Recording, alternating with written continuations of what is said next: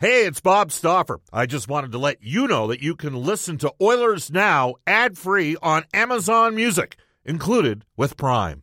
Another day is here, and you're ready for it. What to wear? Check. Breakfast, lunch, and dinner? Check. Planning for what's next and how to save for it? That's where Bank of America can help. For your financial to-dos, Bank of America has experts ready to help get you closer to your goals. Get started at one of our local financial centers or 24/7 in our mobile banking app. Find a location near you at bankofamerica.com/talktous. What would you like the power to do?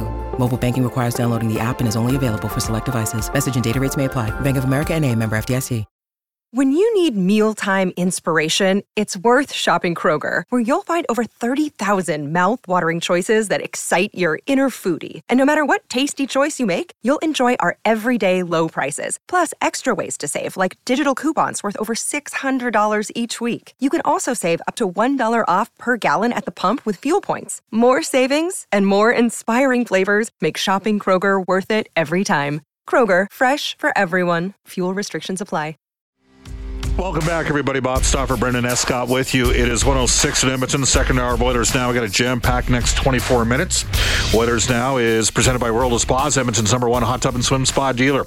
The ideal place to start your daily vacation. We're going to head off to the River Cree Resort Casino hotline. The River Cree Resort Casino, open 24/7, 365. Excitement bet on it.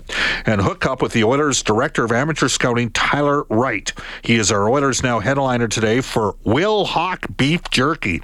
It is the best you've ever tasted. You can search for Wilhauk, WILHAUK today. And for the second time in a week, we welcome back to the show Director of Player Personnel and the Oilers head amateur scout, Tyler Wright. Hello, Tyler. How you doing? Good. Thanks, Bob. Thanks for having me. Yeah. Did you miss me in Nashville? Probably not, eh? Well, I didn't really leave the hotel outside of the draft floor in the hotel, so I didn't really see many people to begin with. We're pretty bunkered down. Yeah, so. yeah. I can tell you that during the regular season, Cam Moon and myself and Jack Michaels, we do leave the hotel when we're in Nashville. What a great city. It is a great city. Like last year when you took Reed Schaefer, I can actually say, while I saw him play every game of the series against the Edmonton Oil Kings, I'd seen him play a couple times before, at least one time before at Rogers Place. I got to tell you, you had a limited draft class this year because of some trades you made, which comes with the territory when you're trying to win. I'm all for it. But I don't got a damn clue on any of your guys because I didn't see any of them play a single game this year. So you drafted Bo Akey, who sounds, we had him on the show yesterday. He's got a great personality. You took him in the second round. He is a defenseman. You took a goaltender, Nathaniel Day, in the sixth round. And what's the pronunciation on the center you took out of Merrimack College? Matt Capone. Matt Capone. All right. So let's start with Bo Akey. Tell us about this player. Well, just really good puck moving. I would say, skating, he's probably one of the better skaters in the draft. Can transport with his feet and his head. Just a really good two-way defenseman. Watched him a lot last year as an underage. Watched him a lot at the beginning of the year. Got off to a real good start. Missed the Holenka due to injury. And then, Brent Clark gets sent back from the LA Kings, and he got pushed, off the power play and into a little bit of a different role. So I think that kind of set him back a little bit. But he had 50 points, 47 points last year. Good shot, playing the power play. Just a really good, solid defenseman. We were really excited. Obviously we make the pick and everybody says it, but not only that, he shoots right-handed. I think we those type of guys we kind of lack, I think, through the depth through the organization, and just happened to be a right-handed shot too. So I thought it was probably 50-50 maybe that he was even going to be there.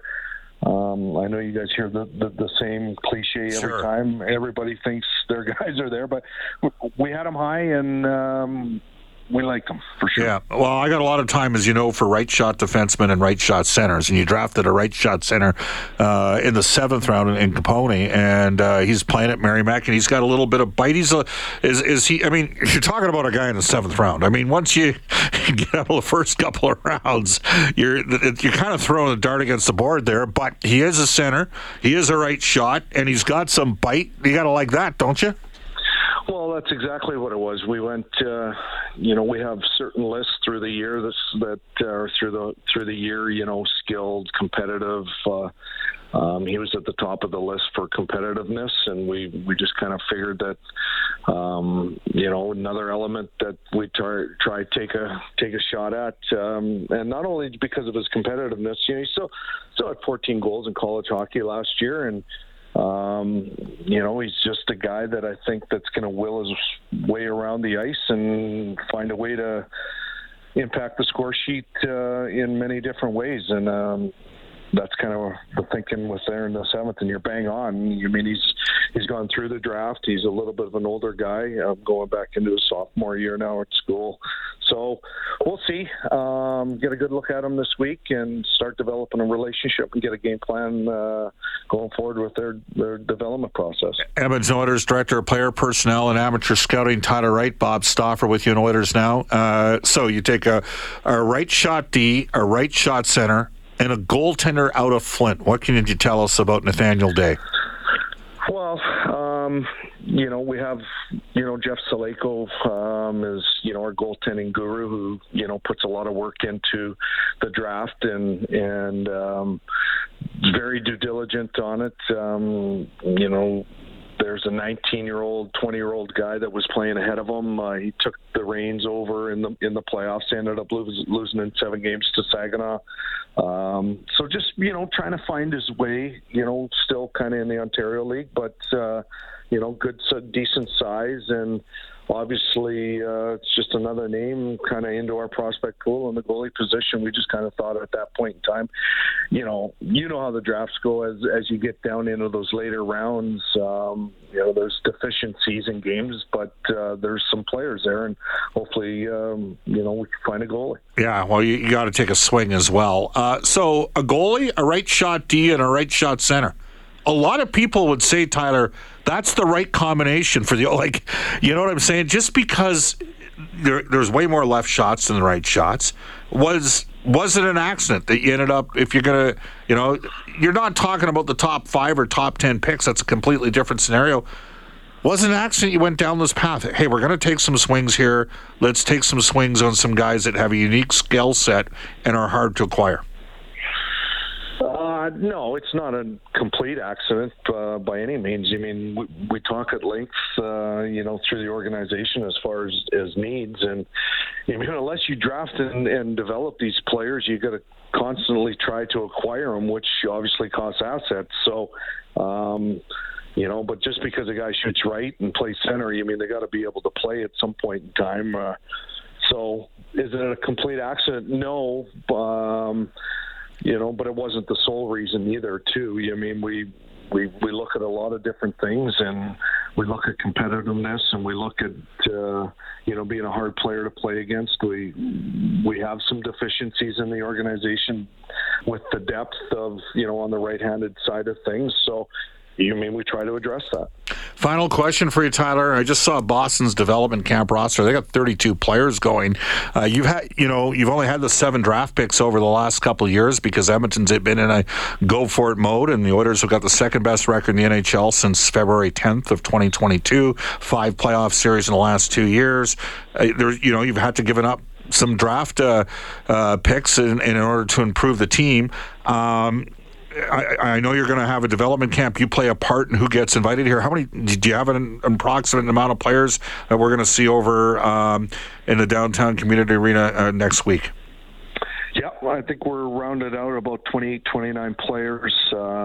Prospects tournament is pretty much rounded out in September to go to Penticton, with about 12, 13 forwards, 7D, 3 goalies. So we're pretty comfortable. We try to fill those slots late in the draft. We're on the phone a lot, talking with, agents and people that, might go through the draft that, we could use as invites to come to development camp. And obviously with the NCAA and the European rule for a lot of those players not being able to participate in September. So we fill that out, and we're going to give these guys long, hard looks. We look at the organizational depth and the positions and fill those out with, once they get invited to those camps, you retain their rights. If you offer them a contract or sign them, which you could before you send them back to wherever they're at. But that's also, something where we're trying to be creative in. Yeah, well, I mean, Jeremy Hansel last year went to the rookie tournament, played pretty well there, had a great season. I don't know, he's plus 843 in Seattle last year, got himself drafted this year. Can you give me can you name a guy out of the Western League that I would have a pretty good idea at maybe a forward that you ended up bringing in? Forward bringing in Sloan out of Tri-Cities, a local kid. Okay. Big centerman coming in. So a couple other guys bringing in, some defensemen, Miskey. So don't have the list right in front of me, but no, we got some good names coming in, and it's I'm excited about this group. Guys worked real hard to get these guys locked down, and I like the group. Tyler, the Oilers haven't lost a game in that tournament in the last 4 years that we've been there in Penticton. So there you go. Best of luck tomorrow in your role assisting Ken Holland in free agency. And thank you for taking time to join us. And we're going to hook up here with Mattias Janmark right away. Thanks a lot, Tyler. All right, thanks, Bob. Ciao. You bet. That's Tyler Wright. He's the Director of Amateur Scouting and Player Personnel. It's 1:16, and in 1 minute's time, Mattias Janmark re-signing today with the Edmonton Oilers. Bob Stauffer with you. We just had Tyler Wright on the show. The Sloan that he mentioned is Jake Sloan, who will be at the Oilers development camp. He's a 6'4" right shot center, 215 pounds, played for Bob Torrey's Tri-City Americans last year and had a point per game, including 20 goals in 55 games. We're going to head off to the River Cree Resort Casino hotline and welcome back to the show Mattias Janmark. He signed today a 1-year deal, $1 million. Hello, Mattias. It's Bob. How you doing? Good, how are you? Good. You're back in the fold for another year. You took a little bit of a haircut, which to me is an illustration, and I don't want to put words in your mouth, but it's a sign that you want to be a part of a winner. Is that part of the reason you made the decision to re-sign instead of going to free agency? Yeah, I mean, I wouldn't say I took that much of a pay cut. I don't know what would have turned out tomorrow in free agency, but I'm more looking at where I'm going and the opportunity I have where I'm going. And at this stage in my career and the journey I'm on, I feel like the one thing I want is to win. And the way things went last year, I feel like it was hard to find somewhere else to find that would have made a better fit to go chase that Stanley Cup and the Edmonton Oilers. And obviously, like after last year, I think the only place I was willing to go was probably a place that I've been before. And I think, like I said, the Edmonton Oilers are the best fit to go chasing a cup. So hopefully we can have a good year and make a run at it. Well, I guess what I'm saying to you is you played 14 and a half minutes per game. You got double-digit goals. You got 3 shorthanded goals. You were an important player, very effective third-line player. I could have foreseen a scenario had you gone free agency where maybe teams that weren't as good as Edmonton might be willing to offer you more. But the fact is you want to stay here and play for a winner, and I think that's an admirable trait for a guy to have. Yeah, for sure. But I've also feel like I've had good seasons before, and you go to free agency, and especially with since I became a UFA, I feel like that was a COVID year, and the market has been hard to predict, and sometimes you go to free agency and things are not the way you want it to. And to be honest, all I really looked for this free agency this time around was to go somewhere where I could feel like I could win a cup, and the first place I looked to was Edmonton. So yeah, I mean, you can look at it that way, but I'm just happy to be there for this year, and yeah, I'm hoping to contribute and to hopefully. It's hard to say that you're going to win, but yeah, I hope to contribute to making a run for it for sure. Mattias, I mean, you sit there and look at what happened, and I guess before we get to Vegas, I just got to say, you blocked the shot game 1 against LA. Did you end up breaking your foot? Yeah, I broke my foot in game 1 there. So yeah, that's a part of it too. I feel like I signed there in Edmonton last year, partly the same reasons. I felt like from the outside looking in, I felt like they had a good thing going, and then things didn't turn out the way I wanted. But I got called up, and when I got called up, I didn't have the feeling that it was a Stanley Cup team at the time. It was a kind of a rough start, and it was rough going for the first couple weeks when I was up too, and then the feeling we had going into the playoffs, I think, was incredible. The run we had after the trade deadline, and even leading up to the trade deadline, it had a feeling of something special, and it didn't turn out the way we wanted it as a team. And for me personally, fracturing my foot in the first game of pretty much the first 3 shifts of the playoffs wasn't the way I drew it up. So it was enticing to go see what was out there in free agency. Maybe another good team was interesting, but at the end of the day, the way things ended in Edmonton last year, I just couldn't say no to come back for another year and see where things are going to go. I got to ask you this. I mean, I broadcast every game, and this, you guys losing 6 to Vegas. I've done every show, Monday through Friday since the Oilers have been eliminated. I have no choice but to watch the playoffs because I got to know what I'm talking about.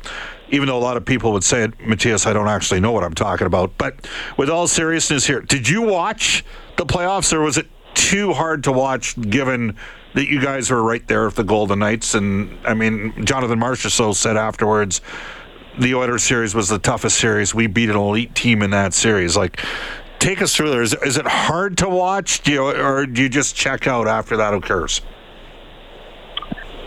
Yeah, I mean, I think honestly, we all knew when we lost that series. I think we all knew that if we were to win that series, we were going to have a really good chance at winning. Like, we all knew, like I said before, we had a feeling going into the playoffs the last couple of months, the last couple of weeks of the season after the trade deadline. We had a good run, and I think that led off into the playoffs. I think we felt really good. We beat LA. That was a really tough round. They gave us a really good challenge, and we went up against Vegas, and things didn't go our way. We didn't play it to our best, and I think after we lose that game or that series, I feel like everyone knew kind of we have missed an opportunity here. For me personally, honestly, I went to Dallas after because I played there for 6 years, and I actually went to a couple of games in that series. I didn't watch too much of the games, but yeah, I was there in the building, and yeah, I mean, at the end of the day, you lose out, and it is what it is.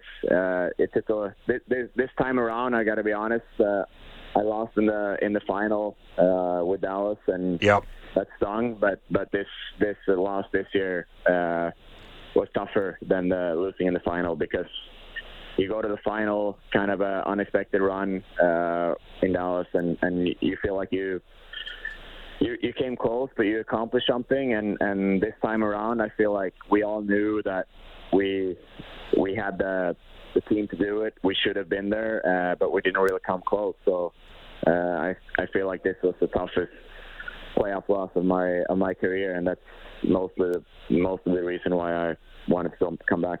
All right, one final one for you, and it's about a fellow Swede.